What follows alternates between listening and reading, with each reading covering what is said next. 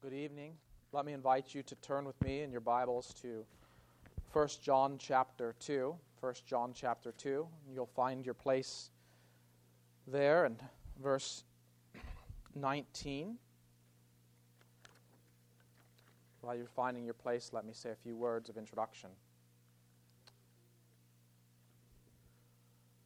Well, anytime a deadline approaches, there's always a sense of urgency.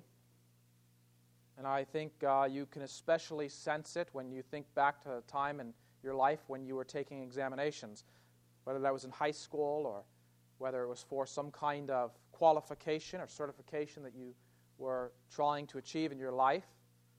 You took these examinations, which likely were timed, and at some point in the course of the test, the proctor would say, "You have so much time left," and there was always that rush of adrenaline, that sense of urgency that attended that warning. And yet, there's also a sense of hopeful anticipation, I think. Hopeful anticipation that soon the test would be over. And with that, you'd have some time to rest and relax, at least while you waited the outcome of it. Well, as we come to 1 John chapter 2, we're going to see that John would have us understand that we are in the midst of a great test, if you will. We're in the midst of something like one of those examinations. And we are nearing the end of it. He doesn't tell us that to make us worry, but to give us a sense of urgency and also a sense of encouragement. To encourage us that, yes, indeed, the end is coming soon. And that, for Christians, ought to encourage us. And so as you find your place in 1 John chapter 2, here in verse 18, that is, would you follow along with me as I read? Children, it is the last hour, and as you have heard that Antichrist is coming, so now many Antichrists have come. Therefore we know that it is the last hour.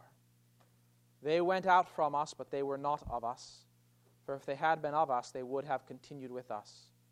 But they went out, that it might become plain that they all are not of us. But you have been anointed by the Holy One, and you all have knowledge. I write to you not because you do not know the truth, but because you know it, and because no lie is of the truth. Who is the liar but he who denies that Jesus is the Christ? This is the Antichrist, he who denies the Father and the Son. No one who denies the Son has the Father. Whoever confesses the Son has the Father also. Let what you heard from the beginning abide in you. If what you heard from the beginning abides in you, then you too will abide in the Son and in the Father. This is the promise that He made to us, eternal life. I write these things to you about those who are trying to deceive you. But the anointing that you received from Him abides in you, and you have no need that anyone should teach you. But as His anointing teaches you about everything, and is true, it is no lie, just as it has taught you, abide in Him. Father in heaven, we pray that you would give us wisdom this evening, that you would give us understanding, that we might hear your word and that we might believe it, that we might receive it with joy, with faith, and plant it in our hearts. Father, we know that we do stand in the last hour, and the end of all things is near. And yet, that reality is a source of great encouragement to us, Lord. Let it be so in our lives. In Jesus' name we pray. Amen. Well, before we talk about the last hour, I want to talk about the hours. That is, the hours as John treats them in his various writings. See, John uses this word hour quite a bit in his gospel and in his writings. And it doesn't always refer to the same thing, but it does refer to the same category of things. Let me explain, and I'll explain it by giving you a few different references. In John chapter 2, verse 4, for instance, Jesus says, "My hour has not yet come." And in that context, his mother has just asked him, or just brought to him a problem. There's a wedding going on, and there's no more wine left. And he says, "What does that have to do with me? My hour has not yet come." And again, in John 4, verse 21, we read, The hour is coming when neither on this mountain or in Jerusalem will you worship the Father. And a little later, but the hour is coming and is now here, when the true worshipers will worship the Father in spirit and truth. For the Father is seeking such people to worship him. These words Jesus spoke to the woman at the well, as he was explaining to her the true nature of worship. And in this case, he used the word hour to refer to a different hour. In the first case, he was speaking about his own hour coming. In this case, he was speaking about an hour that was coming for her and for all of God's people.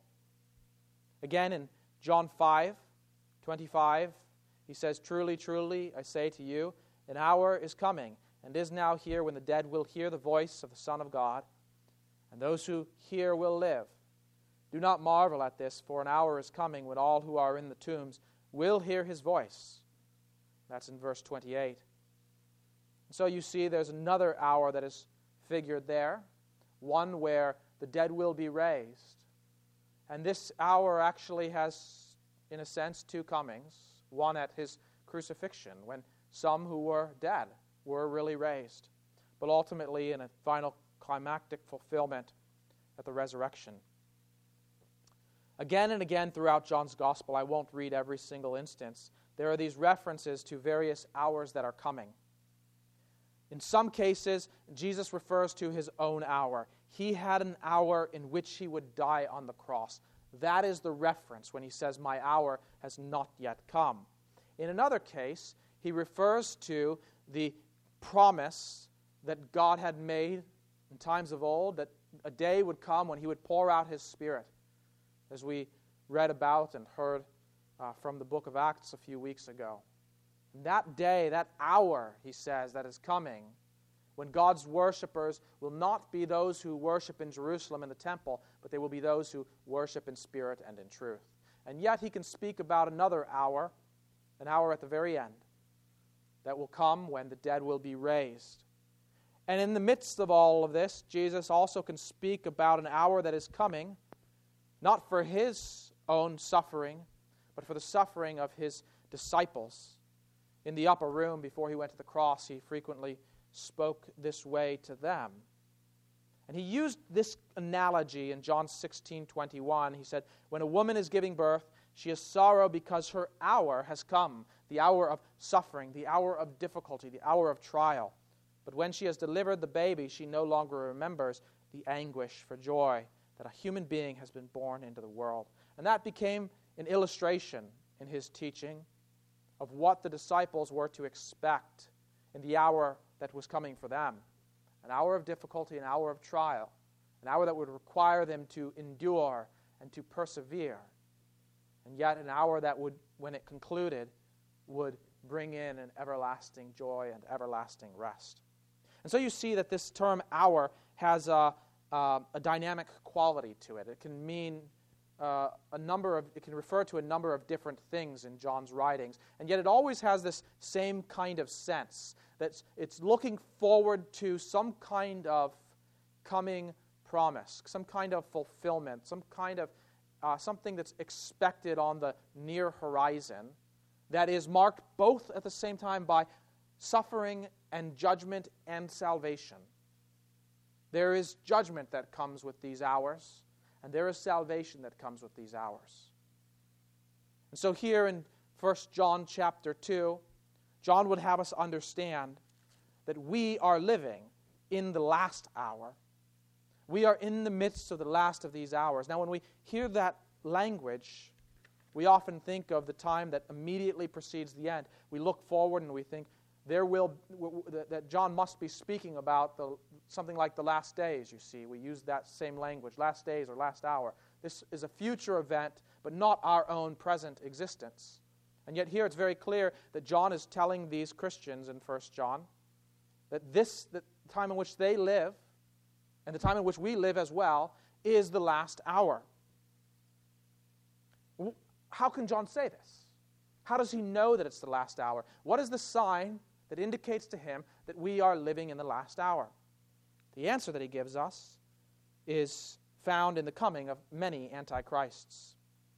You see, what John says here is, "Children, it's the last hour, and as you have heard that Antichrist is coming, so now many antichrists have come. Now, to understand this idea that Antichrist is coming, it's helpful if we turn back a few pages in our Bibles to 2 Thessalonians chapter 2. 2 Thessalonians chapter 2. Because there we see something similar in Paul's letter to the Thessalonians.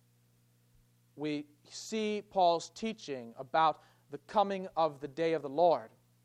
The day of the Lord, similar to the phrase the last hour, refers to a day that is coming, a day of God's judgment, when God will visit His judgment upon those who reject Him. And it also refers to the day of salvation for those who trust Him.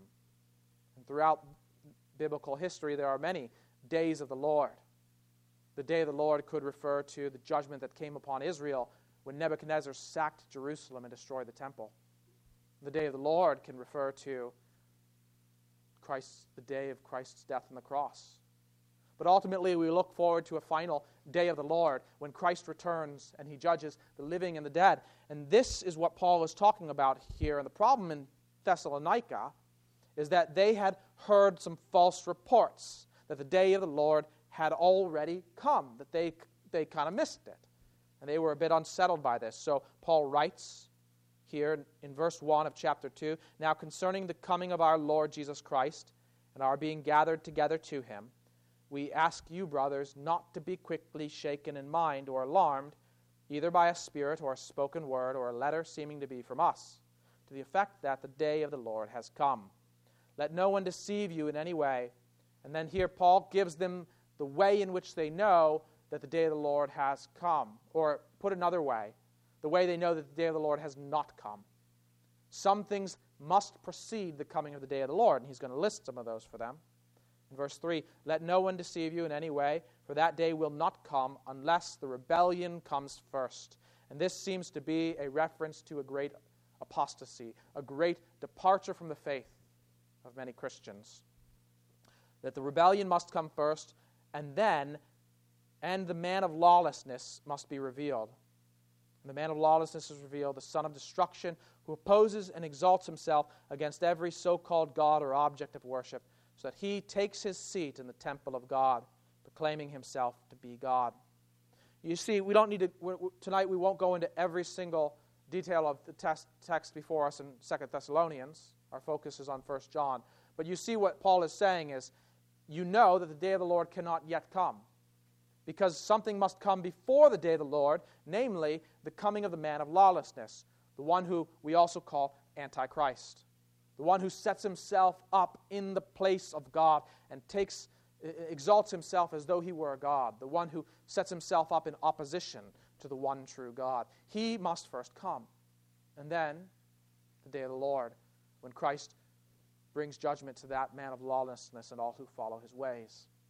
But Paul, a little later on, in verse 8, says this, "And then the lawless one will be revealed, whom the Lord Jesus will kill with the breath of his mouth and bring to nothing by the appearance of his coming." I skipped down too far. I'm sorry. Verse 7, "For the mystery of lawlessness is already at work, and he who now restrains it will do so until he is out of the way." And then verse 8, "And then the lawless one will be revealed, whom the Lord Jesus will kill with the breath of his mouth and bring to nothing by the appearance of his coming." And the point here in verse 7 is that the mystery of lawlessness is already at work in Paul's time, but the day of the Lord, when that Antichrist will be judged, is still yet to come. In other words, one already sees the sign in Paul's day. One of the first letters that he wrote, these two letters to the Thessalonians, two of the first letters he wrote, even then, that mystery of lawlessness is already at work in their time, and so it is with us. Even if the man of lawlessness, the man who is marked by this quality of opposing God's ways and God's word and God's will, even if he has not yet come, the archetypical one, the final climactic one has not yet come, there are many like him who have come. You see, Paul is essentially then saying something quite similar to what John tells us in 1 John chapter 2. You have heard that Antichrist was coming. You have heard that the man of lawlessness is coming. And so now, I tell you, many Antichrists have come. Or, The mystery of lawlessness is at work in our midst. And so it is in our day too. Just as it was for John, so it is for us. We already see that same character, that same quality that we will expect in a much greater degree in the Antichrist who is to come. We already see it playing out in many Antichrists. John is going to give us some specific details of the Antichrists in his midst. He describes them in this way: they went out from us, but they were not of us. For if they had been of us, they would have continued with us. But they went out that it might become plain that they all are not of us. For John, these Antichrists were people who had departed from this church. They were, we can call them the secessionists. They were false teachers. They had adopted various false teachings, proclaiming them, teaching them, encouraging others to do likewise. And we've already encountered some of those false teachings in John's letter. They clearly did not have a right attitude towards sin. They didn't believe in the necessity of confessing sin, it seems. They didn't have a right attitude towards Christ, and they weren't characterized by love for others. And they were teaching others to do likewise, and they had unsettled the faith of this early church, of this congregation. And John says that these are the ones who's calling Antichrist. They're the ones who've gone out from among us. And this is a sign that the last hour is now. When we think about these individuals, what we see is that they departed from this church because they never really were rooted in Christ. It wasn't as if they had truly come to faith in Christ for a time, though they gave the appearance of having come to faith in Christ for a time. But John says the reason they went out from us is because they were not of us. If they had been of us, they would have continued with us. You see, one evidence of a true believer, one way in which we know that someone is a true believer is that that person endures. You think back, if you've been with us in Sunday school, to the parable of the sower. How many people receive the word with joy, and yet the reality is that not all of them will persevere. Not all of them will endure. Not all of them will hold fast to the word, but many of them will depart from the faith for one reason or another.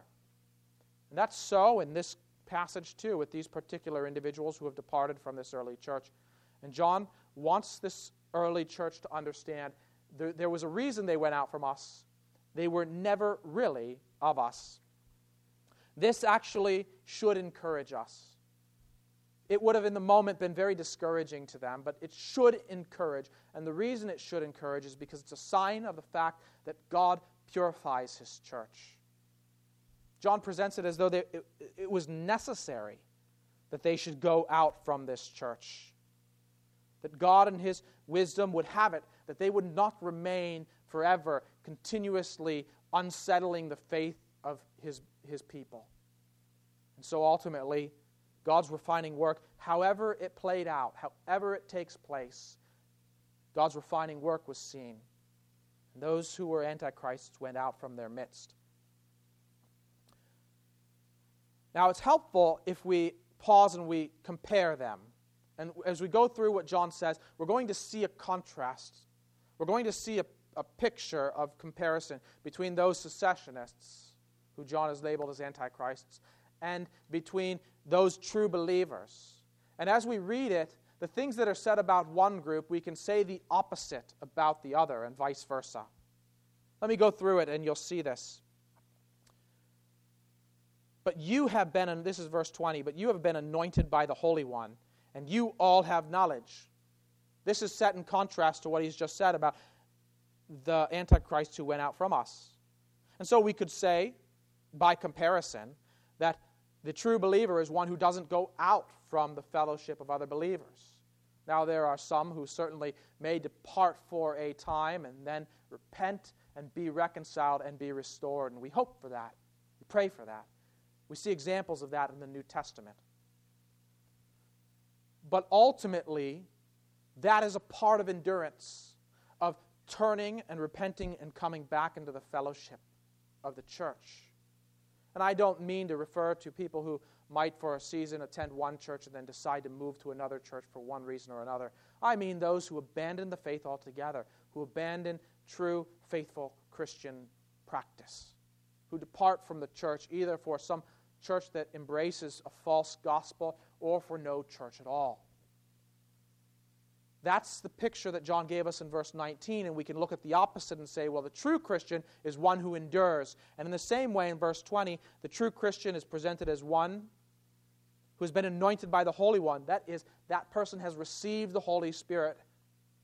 Well, the false convert, the false Christian, the Antichrist, is one who has not, you see. They're not marked by the anointing of the Holy One. And they may claim to have knowledge, but John wants these Christians to understand they are the ones who have knowledge. Those who have embraced the gospel by faith, they're the ones with knowledge, not these people who might claim to have knowledge, but it's knowledge falsely so called. And as we continue on in verse 21, we see that John encourages this church. He says, I write to you not because you do not know the truth, but because you know it, because no lie is of the truth. Here he's expounding upon this idea that they have knowledge. They know the truth. They're not those who are committed to lies. In contrast, the Antichrist is the liar. He's the one who denies that Jesus is the Christ. Now, I want to pause here and say something about this confession that Jesus is the Christ. And we'll say more about this in weeks to come. But this was a central and crucial confession in the early church, and it should be for us too. But we need to understand what it means to say that Jesus is the Christ. Think to Mark chapter 8, Peter's great confession. When Jesus said to him, who do you say that I am? He said, you are the Christ. You can think also to the book of Acts. In Acts chapter 2, when Peter preached his great sermon at Pentecost, in verse 36, he said, let all the house of Israel therefore know for certain that God has made him, that's Jesus, made him both Lord and Christ, this Jesus whom you crucified. Again, in Acts 9:22, you can see that when Saul, after he was converted, went into Damascus, he reasoned with people seeking to prove to them that Jesus was the Christ. And we see it here too, that this is a foundational confession of the true believer, that Jesus is the Christ. But it means much more than just to acknowledge that he's an anointed one, that he's a king from the line of David. It means that we confess indeed that he is God, that he is the Son of God. You see? It means that we recognize his equality with the Father, and that he is one with the Father. It means that we recognize that he is the one who had to die for our sins, and the one that God raised from the dead. In other words, part of recognizing that he is the Christ is recognizing that it was necessary that the Christ should suffer and die and rise. And John is saying that the Antichrist is someone who denies this. Those people who went out from us, what's the problem with them? They don't believe that Jesus is the Christ. There is some defect in their theology, some problem with their confession, whereby they deny the basic truths of the gospel. And that's taken many, many different forms throughout history. You see, in not many years after John wrote this letter, there was a heresy called Gnosticism that became quite prominent. And in the Gnostic thought, they would say different things, but one of the things they said was that Jesus only seemed to be the Son of God, but that God only took on this human man and operated within him for a time, but departed from him before he went to the cross. And that's just one version of it, and there were endless variations of these kinds of heresies that in some way, shape, or form denied the central message of the gospel. And you can just express it in a shorthand, as John does, denied that Jesus is the Christ. He is the Christ, the Son of God, the one who came, who died, who rose, the one who ascended and is at the right hand of the Father, the one who is fully man and yet fully God. All of those are aspects of true Christian doctrine that John will lay out for us in this letter, and that we have received through the years, and yet these are things that are frequently denied and have been denied by many for 2,000 years. That is a hallmark of one who is an antichrist. This kind of denial of the faith received from the apostles and passed down through the generations. Who is the liar, therefore, he says? Who is the liar but he who denies that Jesus is the Christ? This is the Antichrist, he who denies the Father and the Son. The two things are equivalent. To deny that Jesus is the Christ is ultimately a denial of the Father and the Son. It's a denial of the one true God. And by comparison, the true believer is one who embraces these things, one who confesses these things, one who believes those things in his mind and in his heart. No one who denies the Son, he says, has the Father, but whoever confesses the Son has the Father also. Let what you heard from the beginning abide in you then. He goes on to say, if what you heard from the beginning abides in you, then you too will abide in the Son and in the Father. And so John gives us this contrast. True believers are those who persevere through trials, those who have been anointed by the Holy Spirit, those who have true knowledge that they've received in the gospel, and those who confess the Son and therefore have fellowship with the Father and the Son. And John's purpose in all of this is to encourage us to continue to abide in Him, to abide in Christ and to abide in this message. That let this confession abide in us is another way to put it. Or, if I could say it in different language, to remain steadfast. To remain steadfast in our confession and to remain steadfast in our faith. It's so important to understand that so much of the Christian faith is about holding fast to what we have heard and received. We often think that we need to learn all kinds of new and unknown truths, and we must be continually learning, but we are never really moving on to different things. This is one of the problems with the Antichrist, the secessionists. They devised novel doctrines and novel practices, new commandments that were unrelated to genuine faith. But the true believer is one who holds fast to that which he has received. So John tells us, let what you heard from the beginning abide in you. And you recall that this is just a theme that John has been unfolding throughout his letter. The very opening words of this letter, that which was from the beginning. He speaks about Christ. And again in 1 John 2:7, beloved, I'm writing you no new commandment, but an old commandment that you had from the beginning. The old commandment is the word that you have heard.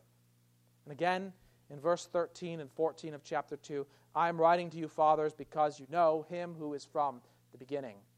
John is stamping his foot. He's making this abundantly clear. The message that these Christians had received from the apostles is the message that they're to hold fast to. It's not changing. It's not new. It's been the same since it was first delivered. And that's what we're to hold fast to. Earlier today, I was listening to Mozart's 12 Variations on a tune that we know as Twinkle, Twinkle, Little Star. I know my wife and Hetty were talking about this after church, and it seemed to me a good illustration for this. Because you think of that song, Twinkle, Twinkle, Little Star, it's a children's lullaby. It's a simple song, and yet Mozart took that theme, that song, and he wrote all of these beautiful variations that really made this theme come to life in such a beautiful way. It makes you say, wow, this is not just a children's lullaby. This is a beautiful piece of classical music, and yet all through it, it's just one variation after another on the same theme.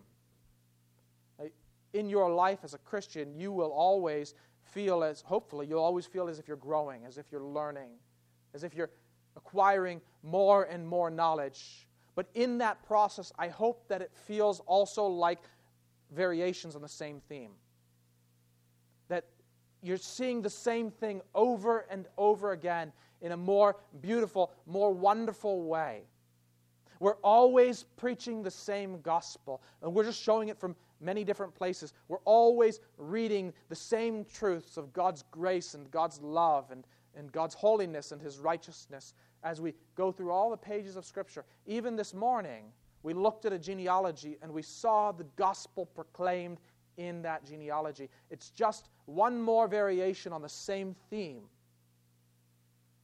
But when someone comes along and they start teaching and preaching some kind of new and novel doctrine that no one's ever heard before, that is interesting. It speaks to the spirit of the age. It seems to tickle the ears of people in the current moment. They have this new and novel doctrine, and this is the solution to all our problems, and this is the magic elixir that's going to make everything right in our life. If you just follow this 12-step process, or you just know this information that no one's ever heard before, alarm bells should be ringing. Say, I am not hearing the tune that I have become so used to. But when you hear a variation on that same tune, you say, that is beautiful. Because it resonates in your heart, and you know, this is the gospel that I've received and believed and hold fast to. This is what John wants these people to understand, these Christians to understand. They're to let the same confession abide with them and to grow in them and to mature in them. And it doesn't mean that you just keep saying the same words over and over and over again, because the gospel we've received is something of such extraordinary wonder that we will spend the rest of our lives seeking to understand it and studying it and contemplating it and meditating upon it, letting it remain in us. And we'll never grow tired of it. But let us not depart from it. That's the warning. And so you start to see then why John can say to these early Christians that you have knowledge, and this confession that you've received, it already abides in you, and you don't need any teachers. They already know what's true. They don't need to be taught something new because of these false teachers. They need to be reminded of what they already know because of these false teachers. And that's what John is saying to them. Now, he's not suggesting that they don't need any teaching whatsoever. After all, John's writing a letter to them that's teaching them. There's a hint of irony to this.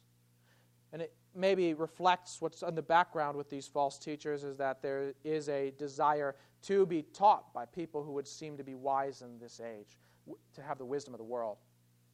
And here John is saying, you don't need teachers. You've been anointed. You have the Holy Spirit. What other teachers do you need?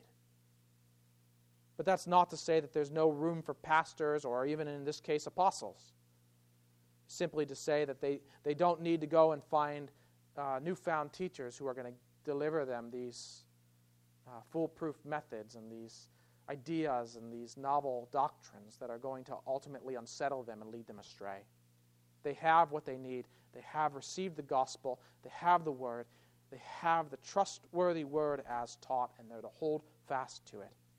That's John's message in the last hour. And it's the message that we also need to hear as we live in the last hour. But as we hear that message, we also need to hear words of encouragement. And here I remind you of verse 21. He says, I write to you not because you do not know the truth, but because you know it, because no lie is of the truth. And then again in verse 26 and 27, you hear the echoes of those encouraging words that we read in verse 12 through 14, where John was giving all of these reasons for why he's writing to them. I write these things to you about those who are trying to deceive you, but the anointing that you received from him abides in you, and you have no need that anyone should teach you. But as his anointing teaches you about everything, and is true, and is no lie, just as it has taught you, abide in him. As John calls them to abide in Christ, as he calls them to remain in him by remaining true to the confession that they've made, remaining true to the gospel they've received, he encourages them that they have what they need to do this. They've received the Spirit of God. They've been anointed. They have the word and the knowledge that they need. They know, and they've believed. And the Spirit instructs them. And therefore, John can say these words, just as the Spirit has taught you, abide in Christ. And they can receive it, and we can receive it, not as those who say, how do I do that? But as those who say, I can do that, because God has given me all that I need in order to endure. And so let us receive these words also. by holding fast our confession, by steadfastly living in light of that confession, as John has been teaching us, by living lives that are marked by confession of sin and faith in Christ and love for one another. And in that way, we will remain faithful through this last hour until the coming of our Lord. Let's pray. Father in heaven, we do pray, O Lord, that you would hold us fast, that you would enable us to persevere in faithfulness through this present hour, through this evil age. We know, Lord, that you are faithful and that you are strong and you are able, that you have sent your Spirit to dwell within us, that you have given us the Spirit and that you have given us the truth so that we may be found in you, that you may be in us. And so we know that we are able to persevere, not in our own strength, but in the strength that you provide. And so we also pray, Lord, that you would keep us faithful to the end. Let these words sink deep into our hearts and into our minds. We pray these things in Jesus' name. Amen.